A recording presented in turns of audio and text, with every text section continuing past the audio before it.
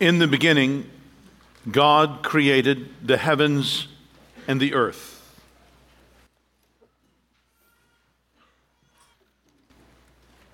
Then God said, "Let us make man in our image, after our likeness.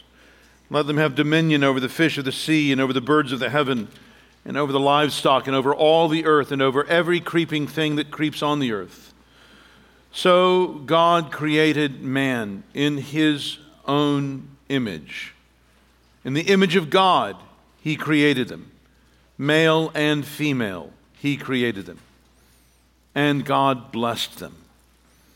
And God said to them, "Be fruitful and multiply and fill the earth and subdue it, and have dominion over the fish of the sea and over the birds of the heavens and over every living thing that moves on the earth."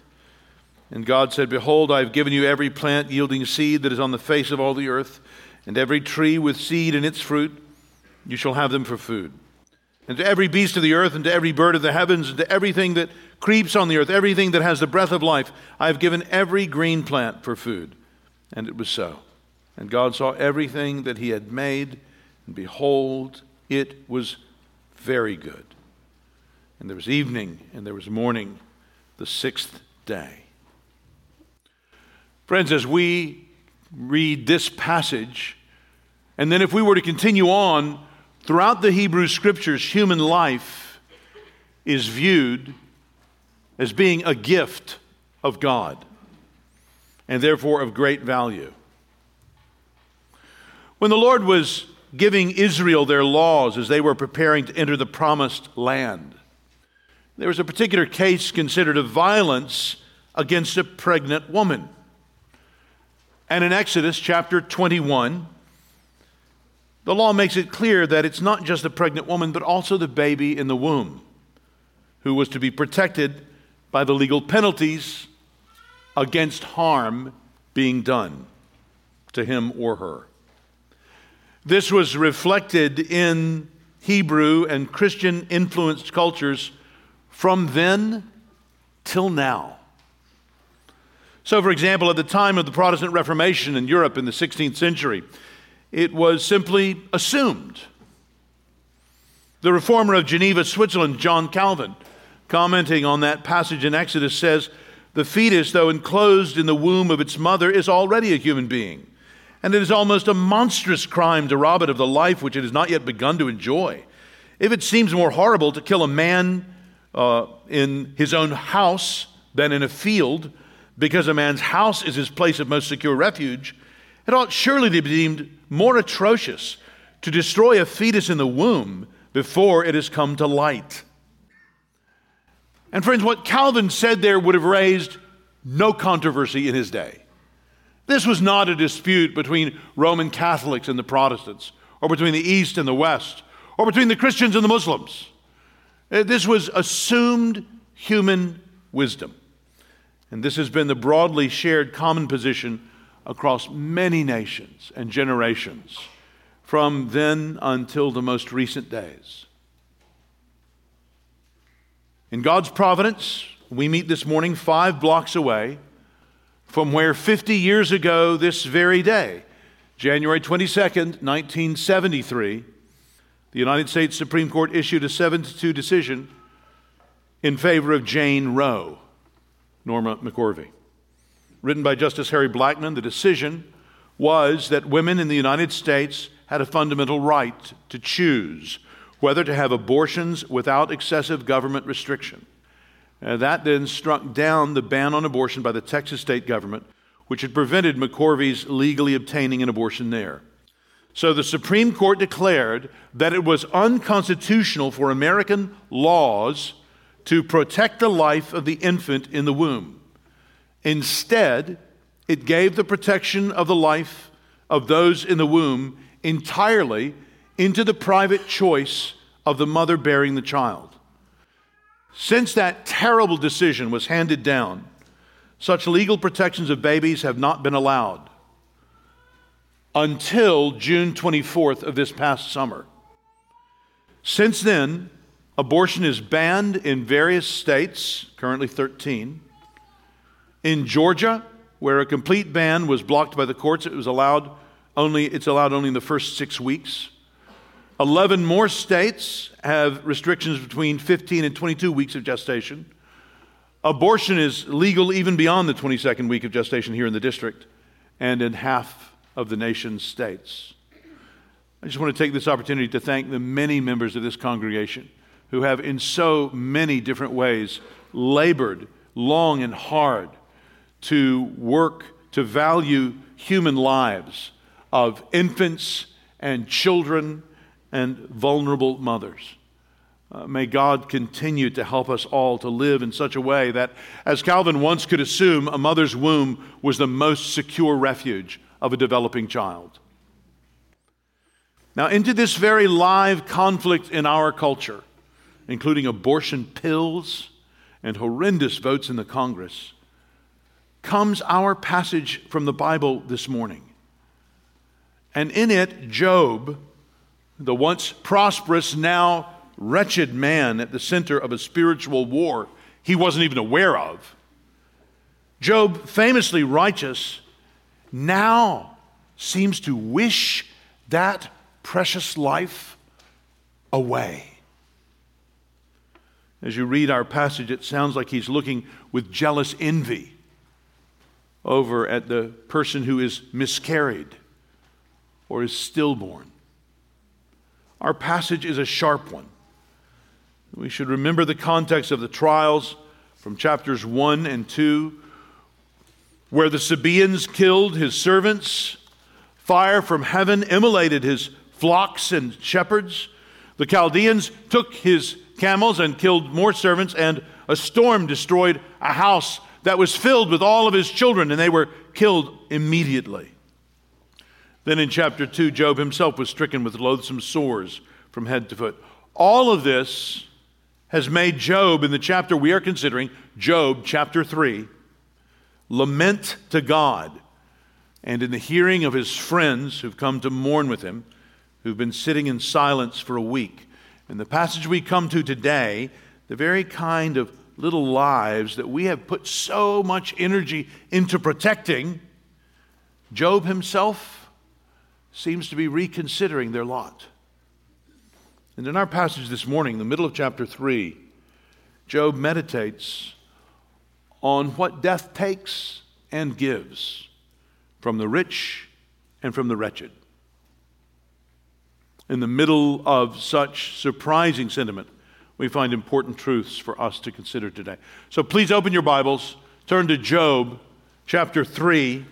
If you're using the Bibles provided, you'll find it on page 418.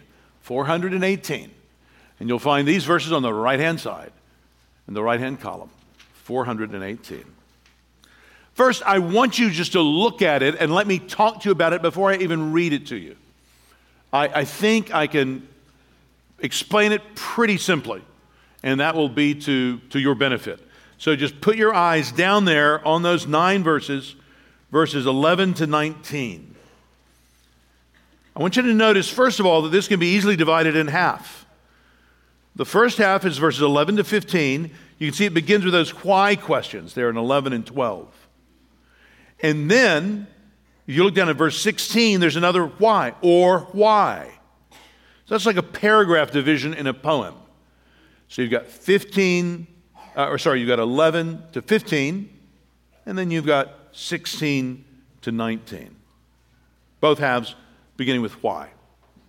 In verses 11 and 12, Job presents the idea of him having died at birth.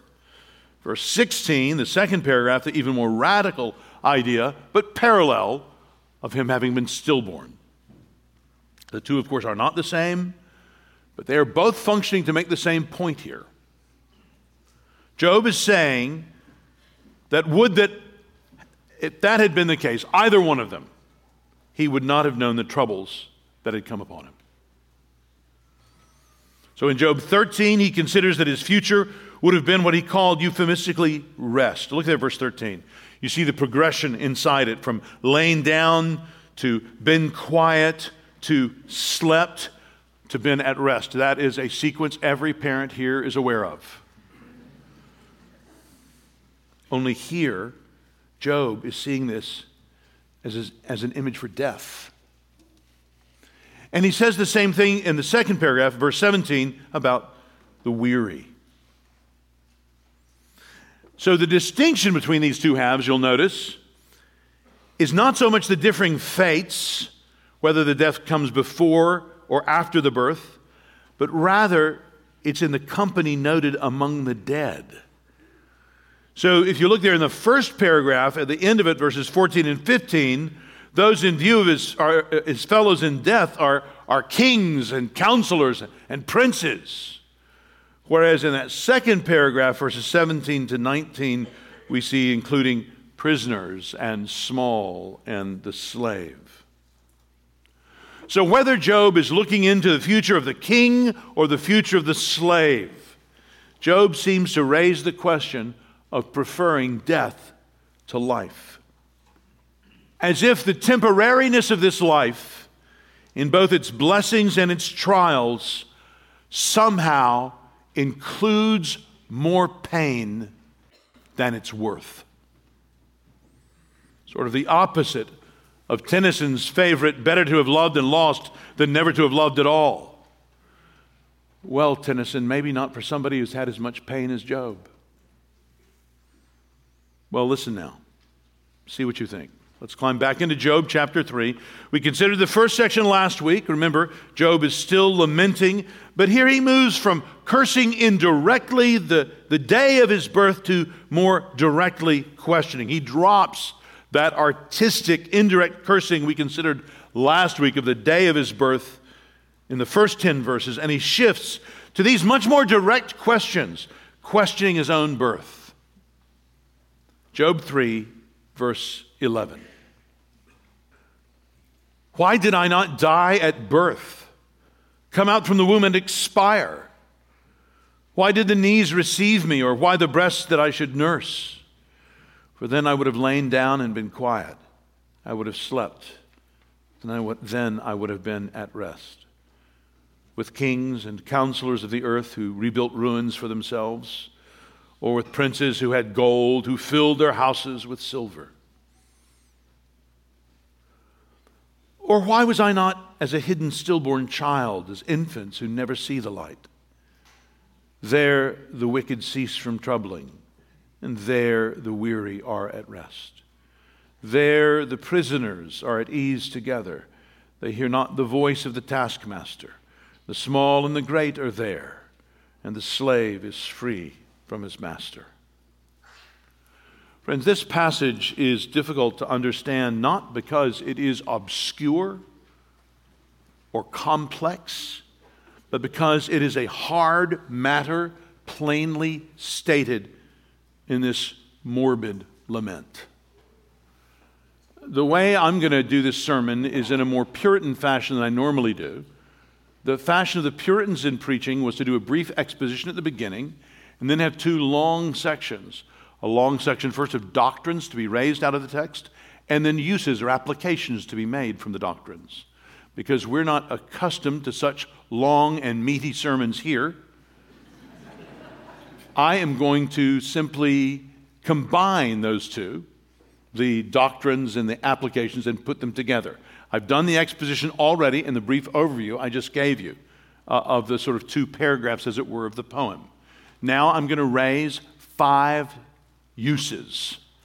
And kids, see if you can write down all five during the sermon and do two things. So kids, I'm telling this to you because this may seem like an obscure topic to you, but it's not. And I want you to write down all five. They're all five short, I promise. And I want you to do two things. One, I want you to pick one of them to talk to your parents about. And two, I'd like you to pick one of them to talk to a friend about. You get to pick which one and which friend. And you can check with me at the door afterwards to see if you got all five. Here are five reflections on death that we see here and that I trust will be useful for you today. Number one, death equals all. And by equals, I mean equalizes, makes equal. Death equals all. Death comes for all, and to a certain extent treats everyone equally. Job's presentation of the afterlife here is incomplete. but it is the presentation of an afterlife. He knew that the grave did not end life. The point Job makes, and correctly, is that in death, earthly trials are ended. In that sense, death is the great equalizer of all that it claims. These earthly lives, lived in and hounded by the shadow of coming death, do not go on forever. Remember that Job's trials have not come to him as the result of his sins. Trials are part of this fallen world, and chief among them is this trial of death.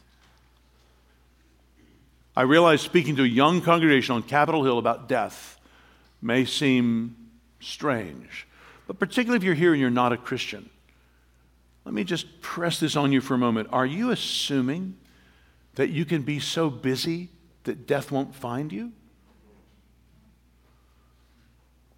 Friend, death doesn't work like that. It interrupts the schedules of even the greatest and most important people. This inevitability of death may be a strange note to say in this congregation filled with people in their 20s and 30s. Himself preaching from Job, the young Jonathan Edwards once shared these thoughts. Perhaps when you read the history of Job, you read it as a strange thing that happened but once in the world. But for the time to come, read it as a thing that happens daily and frequently. For every man at death is as much deprived of all his worldly goods as Job was. The history of Job is only a shadow of death. It is no more than happens to every man in the world. We cannot think too often of our latter end. Death serves all alike. As he deals with the poor, so he deals with the rich. Is not awed at the appearance of a proud palace, a numerous attendants, or a majestic countenance, pulls a king out of his throne and summons him before the judgment seat of God with as few compliments and as little ceremony as he takes the poor man out of his cottage. Death is as rude with emperors as with beggars, and handles one with as much gentleness as the other. Edwards keeps going. Such is the folly of the world.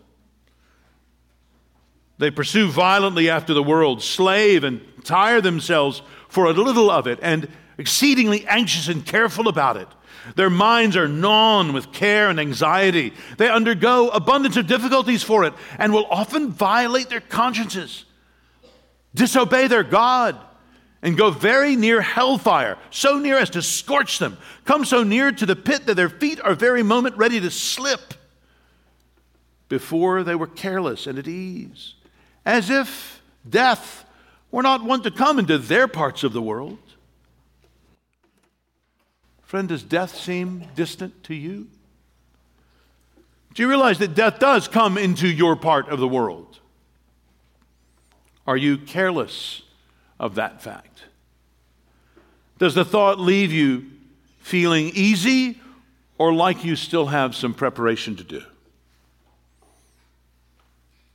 The final issue for you is not what anyone else thinks of you, your parents, your friends, not your employer, not people at church, not even yourself, which is the lie we're told today from birth, that what really matters is what you think of yourself. It's a lie from the pit of hell. It'll be revealed very clearly at death that the most important thing is not what you think of yourself, as if you were really your most severe critic. You have no idea. No. Your question you want to ask is, how can you secure God's loving reception of you, even today? A sideways blessing of God is that when one is deprived of some blessing, others around take note. Your neighbor has some trouble that you don't. You quietly thank God, not for your neighbor's trouble, but for your blessing. When we as a congregation just in this last year have seen Connie and Aaron and Emma and Herb and others removed from the church militant and promoted to the church triumphant, we're reminded that our own stay here is not as secure as we may be lulled into thinking as we meet here Sunday by Sunday. And that's true for all of us here this morning, the small and the great, and all of us who are somewhere in between. Death is the great equalizer that prostrates all mortal creatures before the one eternal God. Job's righteousness could keep neither him nor his children from death. Nor can yours or mine finally keep us from death. So one of the most basic tasks as Christians is to learn to deal with our own approaching death and to learn to deal with the deaths of those around us. In fact, true wisdom always keeps the end in view. Remember what the psalmist says in Psalm 90, verse 12, "Teach us to number our days that we may get a heart of wisdom." Psalm 90, verse 12. The way you understand life properly is by understanding death properly. I pray that God will help each one of us with this important task today. Remember, death equals all. Number two, death brings some relief and rest. Job may be longing for death to come, but he knows killing himself would be wrong. He continues to trust God in that he questions, as opposed to just becoming cynical and nihilistic, assuming there is no reason for anything. Everything just happens randomly. And Job doesn't disobey God's law and kill himself. He continues to respect, even if he doesn't understand why he lives. And he does perceive something of the benefit that the cessation of this life will bring, some rest, some relief.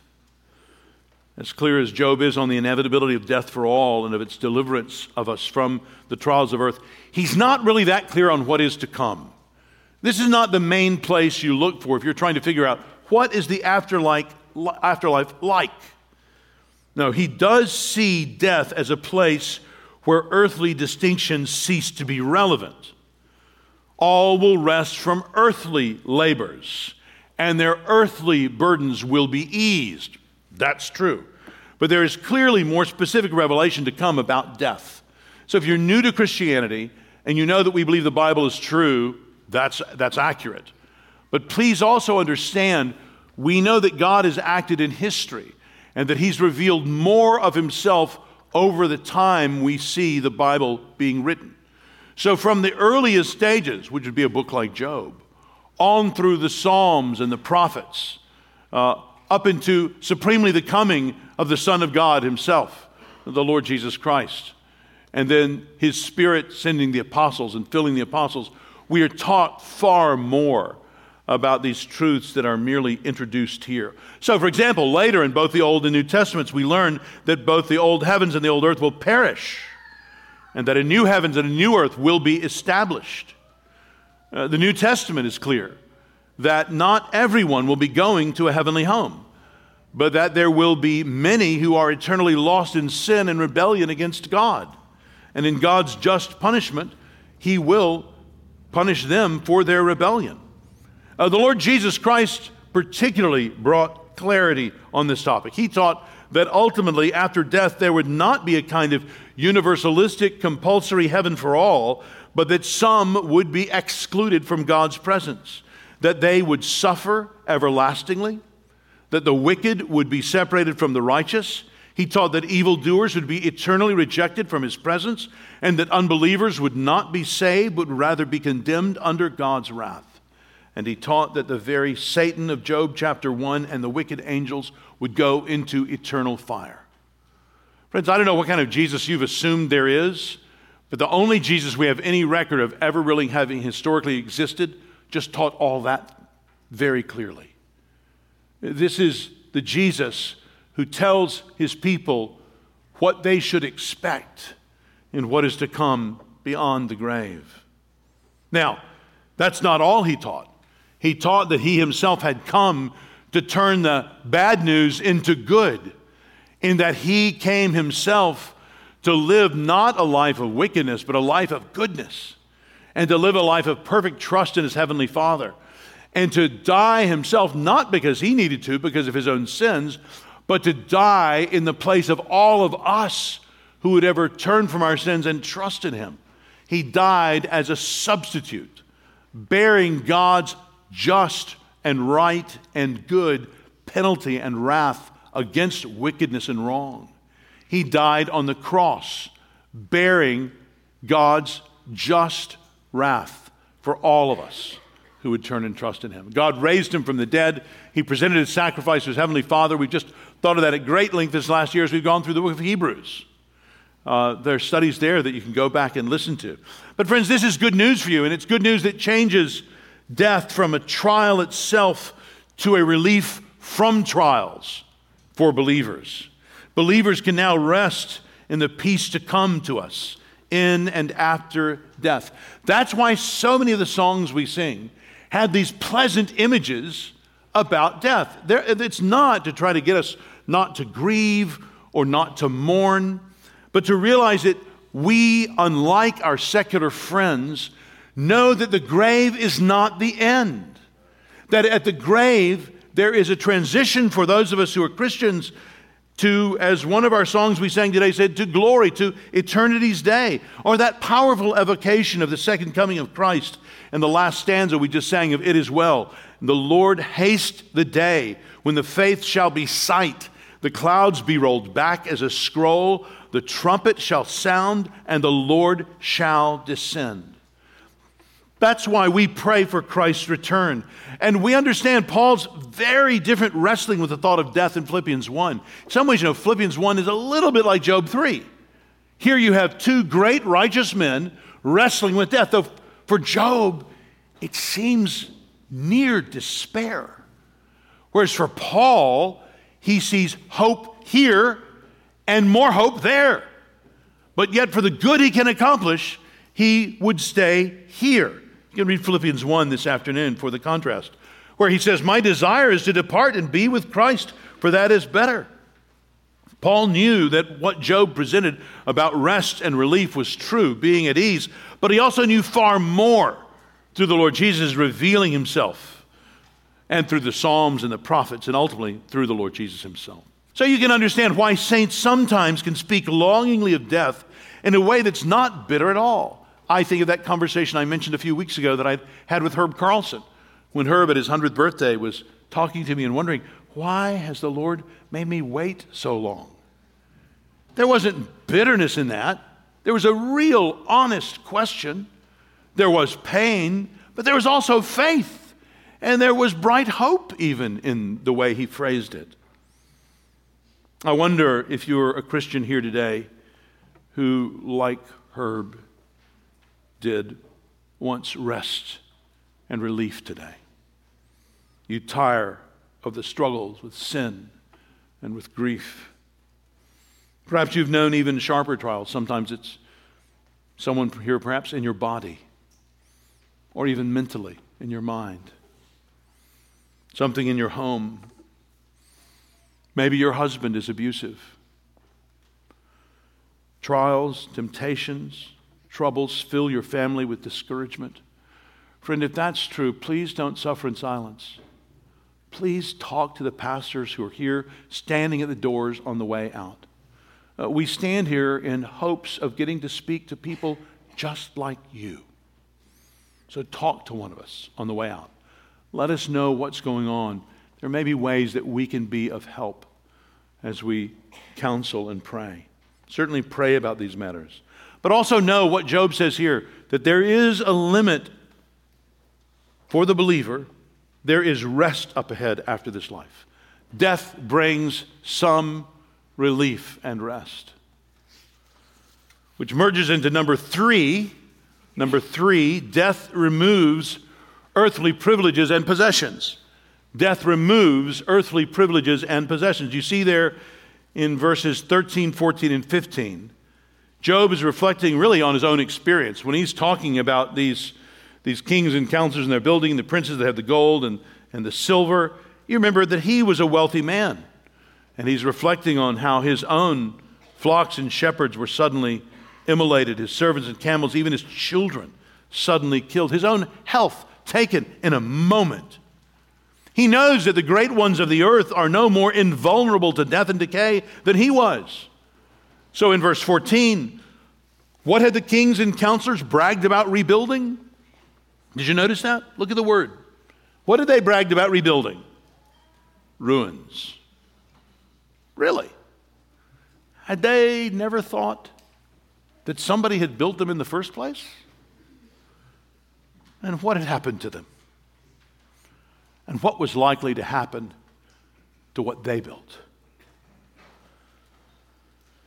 My friend, that diploma in school or that career that you are giving your life for will soon be over. Before the new week is out, what you regard as the furniture of your life may be removed. Yes, by sudden unemployment or unexpected injury. But Job brings up even more certain circumstance of death. Remember, only the time of death is uncertain to us, but its effect will certainly be to remove you from your position, to take away from you your wealth and advantages, your power. Even the fame that you may have achieved through your work will soon be lost. Washington cemeteries are full of indispensable people.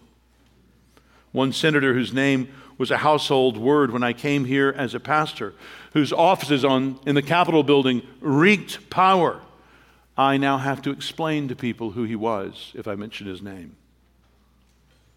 Even if you achieve the height of memorialization, a statue erected in your likeness, it will end up being of more use to passing dogs and pigeons than school children. Nobody's going to be memorizing your work. I think of the poet Shelley's poem about the imagined monarch Ozymandias. I met a traveler from an antique land who said, "Two vast and trunkless legs of stone stand in the desert. Near them on the sand, half sunk, a shattered visage lies, whose frown and wrinkled lip and sneer of cold command tell us that its sculptor well those passions read, which yet survive, stamped on these lifeless things, the hand that mocked them, and the heart that fed." And on the pedestal, these words appear. "My name is Ozymandias, King of Kings. Look on my works, ye mighty, and despair. Nothing beside remains. Round the decay of that colossal wreck, boundless and bare, the lone and level sands stretch far away." The poet there was capturing something of the same desolation that death and time would work on all earthly grandeur and wealth. Of course, the passing nature of our monuments means death will also cause us to lose the opportunities that we have now. My brothers and sisters, you realize your families that you treasure are not permanent possessions? Think carefully about what opportunities and obligations you have now that even 10 years from now you won't have. I wonder which opportunities those might be that are more temporary than you're now considering. And think carefully about the evangelistic opportunities that you have this week at your workplace. Friends, those people need the good news of Jesus. Will you share it with them? Or must God bring someone else to do that? Age, experience, and more than anything else, Scripture should help you to see that worldly privileges and positions and possessions must be viewed in the true light of their temporariness and passingness, because death removes earthly privileges and possessions. That's number 3. Number 4, death stops human troublers. Death stops human troublers. That's verse 17. Look at verse 17. There the wicked cease from troubling, and there the weary are at rest. That there that Job repeats in verses 17 and 18 and 19 is a reference to death in the grave. You see it there, there, there. In Job's exhaling his thoughts to those sitting there with him, he does acknowledge this positive aspect of death. It limits the depredations of thieves and murderers like the Sabaeans and the Chaldeans. In all of its destructiveness, it turns the tables on much of Job's consideration here. The grave swallows the bad as well as the good. there is some consolation in this. Part of God's larger plan is for good to triumph over evil. And in that sense, any stopping of wickedness is a part of a loving, coming, inevitable triumph. God intends our lives to finally validate His claims about Himself and His world. And part of that will be in the defeat of evil. And the echoes that future reality find every time a crime is paid for, or an injustice is interrupted, or a wrong is put right, or an abuser is arrested in the course of his misusing another person. In that sense, God is glorified in the destruction of Sodom and Gomorrah, of corrupt court of King Belshazzar, blasphemously using the confiscated temple articles in pagan partying. That very night, we read in Daniel 5:30, Belshazzar the Chaldean king was killed. The Bible is full of God using death as His obedient minister, His servant dispensing justice. Think of this scheming Haman being hanged on the gallows he had prepared for Mordecai in Esther 7. Or evil King Herod in Acts 10:22 being proclaimed by the crowds as a god. And then we read in Acts 10:23, immediately an angel of the Lord struck him down because he did not give God the glory, and he was eaten by worms and breathed his last. Oh yeah, whatever else Herod may have been, he was no God. From death's appearance in the wake of the garden sin of our first parents, to the slaying of the entire generation of Israelites who had been delivered from God by the world's superpower of Egypt through spectacular signs, and then refused to trust Him to deliver the small nation of the Canaanites into their hands.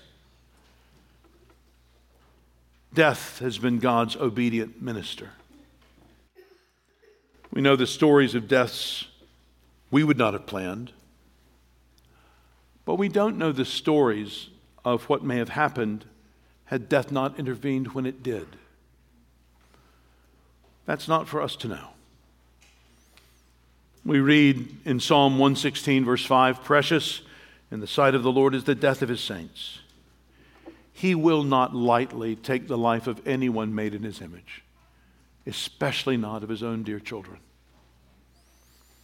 His grace is shown in what appears to us cutting short the path of the sinner or of the saint.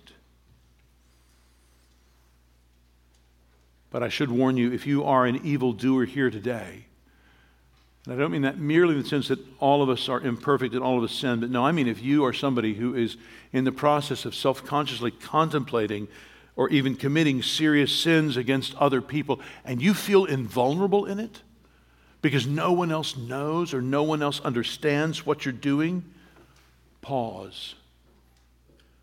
Consider. What should it mean to you that an all-powerful, all-good observer sees all that you do and unerringly sees all that you intend to do, and that this observer will have the last word? I hope God grant you repentance today. God's good uses of death are His business, not ours. Any desire we have for our own deaths in order for it to be godly desire, I think has to follow that pattern that we see there in Philippians 1 of Paul, motivated not so much by our avoiding trials as by our having closer fellowship with Christ. But in the meantime, until He calls us, until He sees fit to send for us, we should bide His timing and serve Him here through prayer, whatever means He leaves to us. I pray that God will help you today to trust Him in this way, knowing that one good purpose God has in death is to stop human troublers. From world leaders to private domestic tyrants to other rogues who injure others to help themselves, God is watching and God is waiting until just the right time when He will dispatch death to stop these human troublers. I watched a lot of Leave It to Beaver. And one thing I lament in American network public entertainment these days is the lack of this note. And our society pays for it constantly. I remember one episode in which Beaver had done something wrong, the child in the story. And the parent is talking to him. I don't remember his mom or dad. And Beaver thought he was getting away with it. And the parent had come to find out about it. And the parent said, "Did you really think nobody knew?" And Beaver said, "Nobody was there." And the parent said, "And do you think that meant no one knew?" And just stares at Beaver. And the character there is given the line and just says, "Oh, you mean God knows?" The parent nods up and down. Can you believe CBS, NBC, and ABC used to give us that? That was public entertainment. A fifth thing. Death can make us question the reason for our life. Death can make us question the reason for our own life. You see these why questions here in verses 11 and 12 and 16. And friends, this is what I think is really going on here. I think all the things I've said have been true. But in trying to emotionally empathize with Job and his position, trying to understand what's going on when he's saying these, I think this is it. As Job heard of the death of those he loved, including his own children, the reasons for his own life just seemed to drain out of him. He had given so much. Remember, if you read chapter 1, you see he would go out and give sacrifices for them in their stead in case they had done something wrong. I don't know what all of his theology was. We don't know when Job happened. It's clearly very early on, but he loved his children dearly. And when they died, why keep living if those that I have loved so much have been taken from me by death? It makes life feel like a game so mysteriously frustrating and unfair and disappointing that you just want to turn the board upside down and walk away. I think that's what Job is feeling here. And the deaths of others can make us question the reason for our own life, especially the deaths of those we love. I think especially how tenderly parents feel for children. When we were looking at this passage on Friday, Caleb Morrell reminded me of a passage in an unpublished memoir of our church's second pastor, Joseph Parker, in which he, as a young man, he came from Vermont. He first pastored up in Cambridge, Massachusetts, just right outside of Boston. This is in the early 1800s. And he's recounting a time, he said, during the autumn of the first year of my pastorate there was much sickness in the congregation and many deaths among children. In several cases, 2 in a family. And in 1 or 2 cases, all the children. I was familiar with the scripture promise and teaching in regard to affliction, but often found myself unable to administer the consolation which it seemed to me a Christian pastor ought. This was a great sorrow to me. And as the year passed away, it seemed as the spring ran into summertime that I must be furnished with gifts which I did not possess for comforting the mourner. I craved the ability to be a good pastor. I longed for it, prayed for it by special seasons set apart with fasting. For 2 or 3 months, I spent hours in prayer every week, importunately asking for this blessing, which I desired above all things else. We had these 2 children, a daughter and a son. The son would be a year old in September, the 20th day. There was the usual prevalence of cholera infantum, and my little boy had a slight attack, but was only a little sick. He was a remarkably active and bright child, walking at 10 months, talking quite intelligently at 11. We did not regard his illness as at all serious until one night he appeared to be in the act of dying. I could not believe it was really so. But after waiting a little while, it was quite apparent the end had come.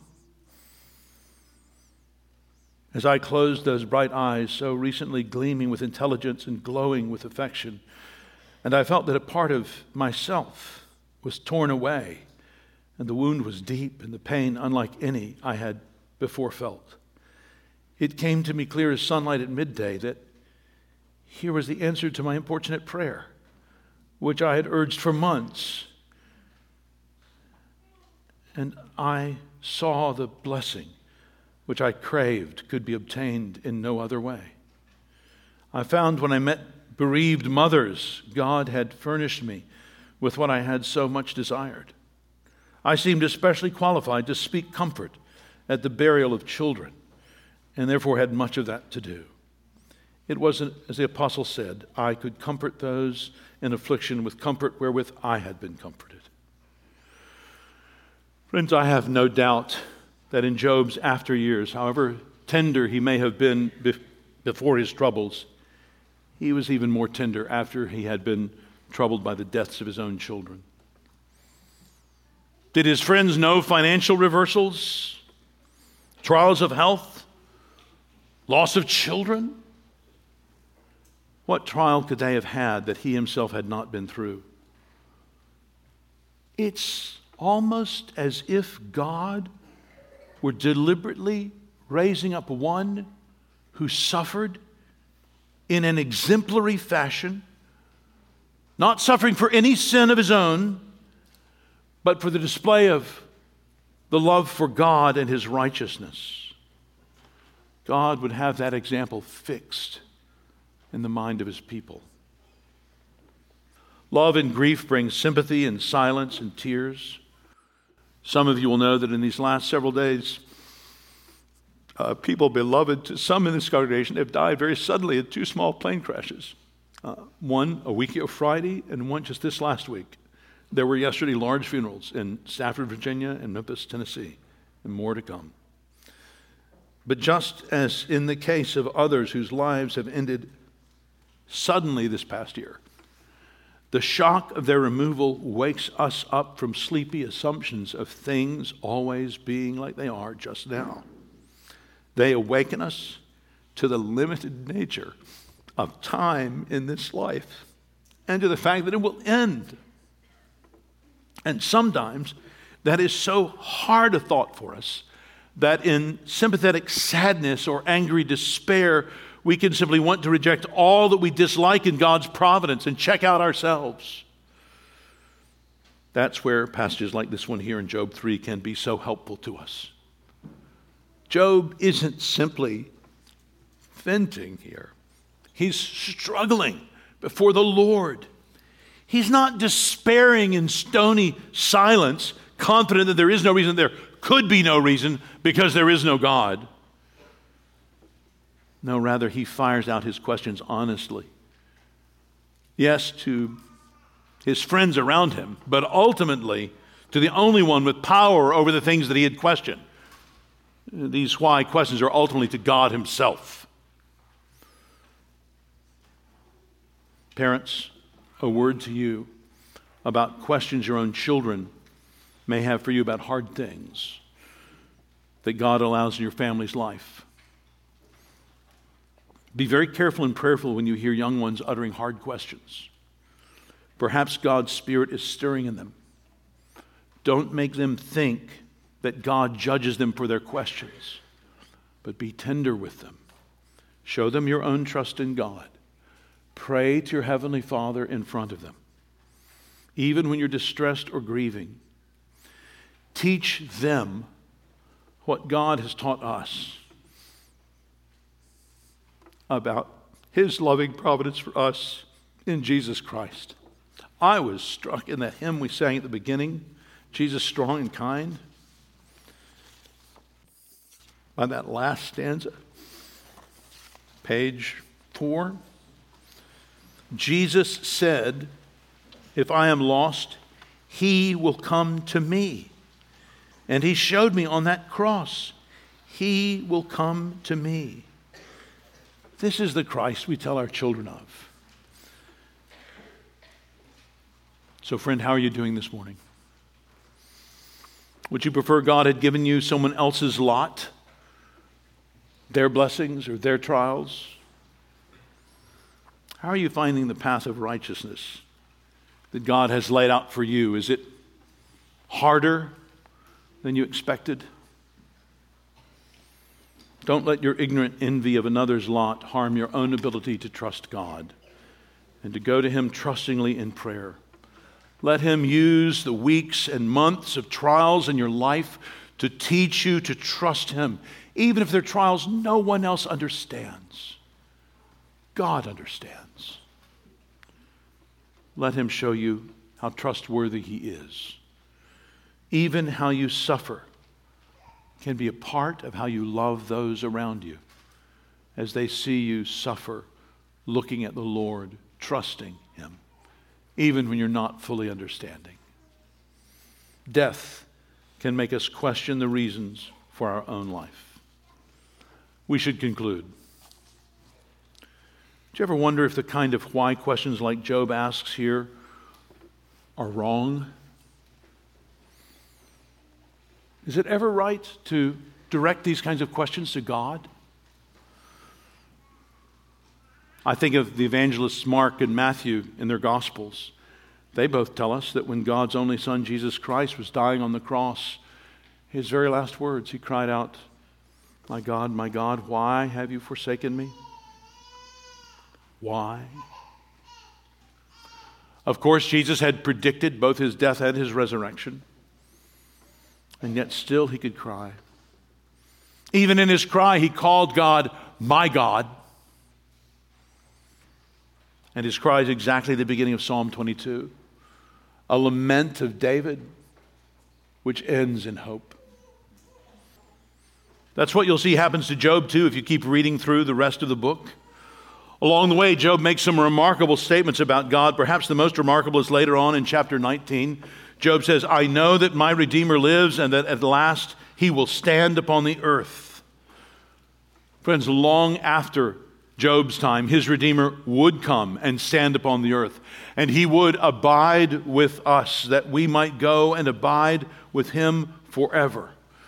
So now we have much more light about life after death than Job had, and we can use that knowledge to help cultivate in us an appropriate longing for death, like Paul in Philippians 1, where his confidence of the good God had for him after death reflected Jesus' own confidence. I love that passage in Hebrews 12 at the beginning.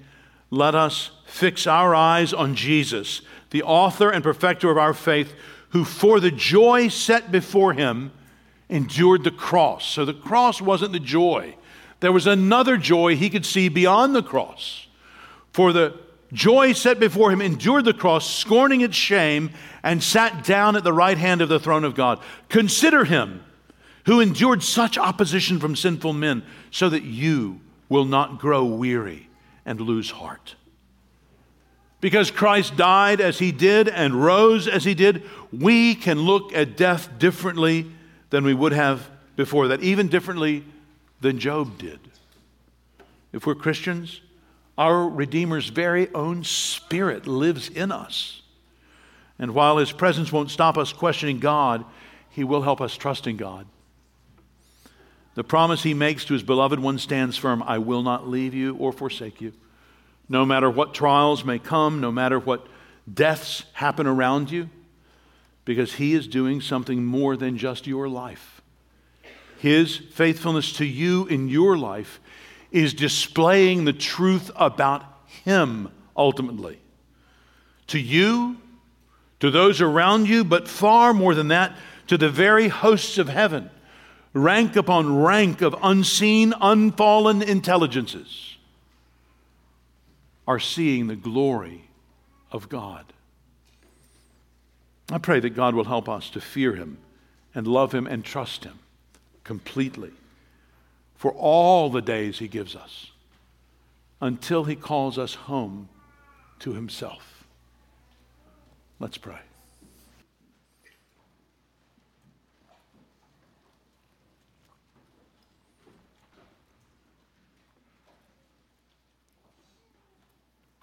Lord God, these are weighty matters that You lay before us in these cries of Job's soul.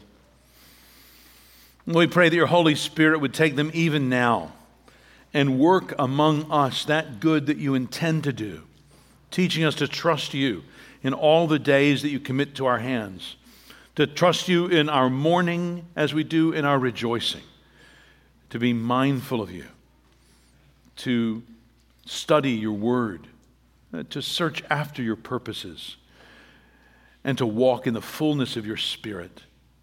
Fill us with your Holy Spirit now, we pray, in our minds and our hearts. In Jesus' name, amen.